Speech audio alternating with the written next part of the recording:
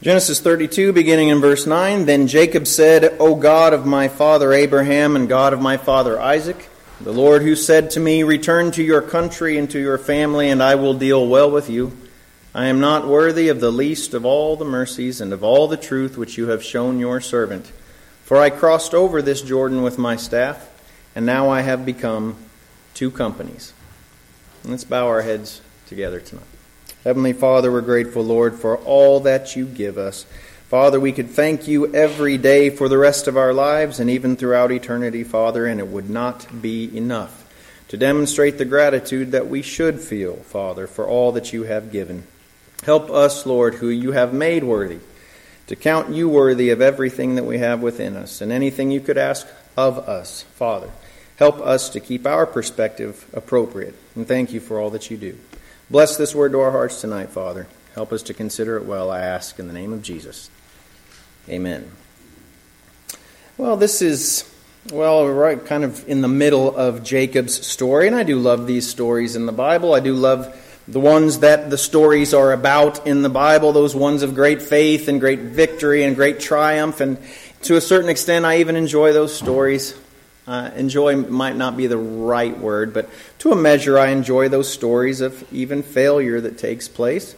I enjoy reading and considering these ones who we can identify with, for better or for worse.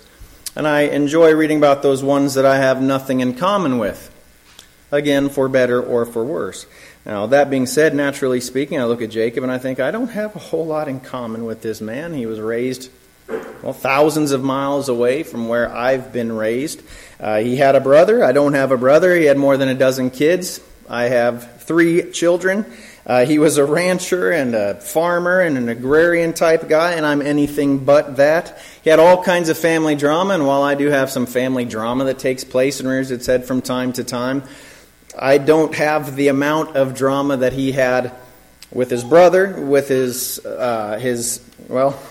children, the issues that arose there. With Laban, his father-in-law, there were a number of different places where he had a great bit of issue. You might not have a whole lot in common with Jacob, but we do have one thing in common, and I'll just speak for myself, and you should speak the same way. I'm not going to tell you what to do, but you should feel this way. We have in common the truth that we see in verse 10. We could all share this sentiment that Jacob speaks here when he says, I am not worthy of the least of all the mercies and of all the truth which you have shown your servant. We've been given far above, no matter what you've been given. We've been given far above what we have merited in ourselves, in mercy and in truth. And we know in this age that we consider and we have the entirety of the Lord's Word, we know that falls very nicely into that file that says grace on it. We understand that unmerited favor that we've all been gifted who have believed and received that from the Lord. Now, Jacob was calling out to God here. He was identifying his own abundance, and he speaks naturally, but it extends to other things, of course, but looking at the natural of it. In the second half of this 10th verse, he says, For I crossed over this Jordan with my staff, and now I have become two companies. He came, with not much to his name, having left his father and mother, gone to make a life for himself and find a wife. He found 2 and had children and an abundance of wealth that came as he worked for Laban. Even though his wages were changed a number of times and so on and so forth, he'd become wealthy. He'd become fruitful. He'd received more than he felt worthy of. And I can say amen to that in the natural to begin with. I feel like I have been blessed abundantly, naturally speaking, more so than I'm worthy of. And that's not just modesty or humility or anything of that sort. That's fact. Everyone in this room has been blessed abundantly more than perhaps the majority of the people in this world, naturally speaking. You might claim for yourself that you have earned those things. We have earned these clothes. We've worked for our finances. We've worked for our material wealth and that sort of thing. I watched a movie when I was a kid. It was kind of a favorite in our household. It was Shenandoah. I don't know if anyone knows that ancient movie. I might have quoted it from the pulpit before because it comes to mind often when I'm studying. But it was Jimmy Stewart, and he said a prayer for his meal as he sat there with his family. And I did take the liberty of copying it down. Sometimes we can have this attitude that this man had when he said, Lord, we cleared this land, we plowed it, sowed it, and harvested it. We cooked the harvest, wouldn't be here, and we wouldn't be eating it if we hadn't done it all ourselves. We worked dog-bone hard for every crumb and morsel, but we thank you, Lord, just the same for our food we're about to eat. Amen. We can sometimes have that attitude. Naturally speaking, I worked for this, and sure you did. But you know what? The fact of the matter is, we understand our breath is in the Lord's hands, our very breath. And if he doesn't want you to work another day in your life, he could hold you by the scruff of your neck, as it were, and go pink and take your legs from you, or pink, take your hands from you, or whatever the case might be. He has your life in his hand. So whatever you do, naturally speaking, it's because the Lord has allowed that to be so. Without him, you wouldn't have the capability to do such things. Jesus says, I am the vine and you are the branches in John 15. He who abides in me and I in him bears much fruit. Without me, you can do nothing. And again, Jesus didn't brag. He just spoke matter-of-factly and truth.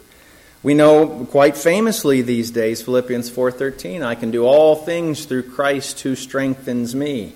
But it wouldn't be any less true if we said, I can do all the things that I do only because Christ strengthens me. That's the fact of it. That's the truth of it. He's the one that enables that. So again, we're not worthy of the natural things that he has given us. We might have worked hard and harvested the land and all of those things, so to speak, but the Lord gave us the very capability. How much less am I worthy the spiritual and eternal things that he has blessed me with? If the riches of this life are beyond my merit and my worth, how much more unworthy am I of the eternal riches, those things that Paul spoke of in Ephesians 3, that he prayed that somehow we might begin to comprehend with all the saints what is the width and length and depth and height, to know the love of Christ which passes knowledge, that you may be filled with all the fullness of God. Paul recognized, and I recognize, and you do, I'm confident, you recognize that the riches of God's glory are beyond our comprehension, much less our being worthy of it outside of the Lord's making us so. Romans 11:33, Paul just cries out. He makes that exclamation. Oh, the depths of the riches, both of the wisdom and knowledge of God. Very much like what Jacob said in regards to mercy and the understanding that comes from the Lord. The depths of the riches, both of the wisdom and knowledge of God. How unsearchable, how vastly incomprehensible they are. And his judgments and his ways past finding out, he says. How unworthy are we of such things? And again, in ourselves, to say we're quite unworthy, it's kind of an understatement. And yet, the Lord offers abundantly. And I praise him for that. I want it understood as we start winding this down. Tonight, I'm not sitting here saying, you're not worthy. You need to bow your heads, and you need to stay humble, and we need to keep quiet and all of these things. I'd say it's exactly the opposite, actually. We've spoken a number of times here recently about the state of mind that can come with being a child of God. And while we are intended to be modest and we're intended to be humble and the like, there's a measure of dignity and there's a measure of strength and there's a measure of confidence that should come in being a child of the Most High God. It should just come to us, again, I would say naturally, but it should come to us supernaturally because we are children of a supernatural God. And so what we do is not hang our heads and think, oh, I'm so unworthy in myself. We should consider that he made us worthy in himself. Made us worthy by the blood of Jesus. Made us worthy by simply our accepting in faith what he has done for us. And so he has deemed that we are worthy of receiving all that we are willing to receive. And so what do? Hang our heads and cup our hands and sit in quiet silence and just hope not to be stepped on by this God who loves us so? Perish the thought. Psalm 18 and verse 1. The only thing that we can do and the only thing that we should do in return to God is give him everything he is worthy of. David's another one I don't have a lot in common with, but I have enough in common with that we agree in this, when he says, I will love you, Lord. I will love you, O Lord, my strength. The Lord is my rock and my fortress and my deliverer, my God, my strength in whom I will trust, my shield and the horn of my salvation, my stronghold. He is the means and the way by which I do any and everything. I will call upon the Lord, who is worthy himself to be praised. So shall I be saved from my enemies. Identify what God does despite our unworthiness, and praise the Lord in our gratitude. Praise the Lord in our appreciation and our worship, as David did. That's what the victorious ones will do. One more passage for you in Revelation 4. We've considered this a number of times recently. Let's apply it in this circumstance. This is what the victorious, most highest ranking and full overcomers are going to do. They're going to praise the Lord. They're going to cry out his worthiness throughout eternity. Whenever the living creatures give glory and honor and thanks to him who sits on the throne, Revelation 4:9, who lives forever and ever. The 24 elders fall down before him who sits on the throne and worship him who lives forever and ever, and cast their crowns before the throne, saying, You are worthy, O Lord, to receive glory and honor and power. For you created all things, and by your will they exist and were created. Again, reiterating that thought. Without him, we wouldn't exist, much less sow, reap, harvest, and eat of those things that are the sweat of our brow brings about. Praising God is altogether at the same time, simultaneously, the very least that we can do and the greatest of our efforts in our lives, the greatest thing that we can do with this life. We can agree with Jacob. I'm not worthy of the least of all the mercies and of all the truth which you have shown your servant. We aren't deserving of those things, naturally speaking, but he has, spiritually speaking, made us worthy. And so, I will praise him, won't you? It's not a depressing thing to think of us being unworthy in ourselves. It's just the opposite. It's overjoying, if that is a word. It's something that makes joy, should stir that joy in our hearts. It's quiet in here just now. It might be quiet when we pray.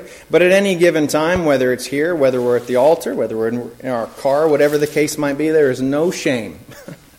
No shame in letting out a crying out to the Lord God in praise and thanksgiving, because he counts us worthy who are unworthy. Saints, he's entirely worthy. He is worthy of my every praise.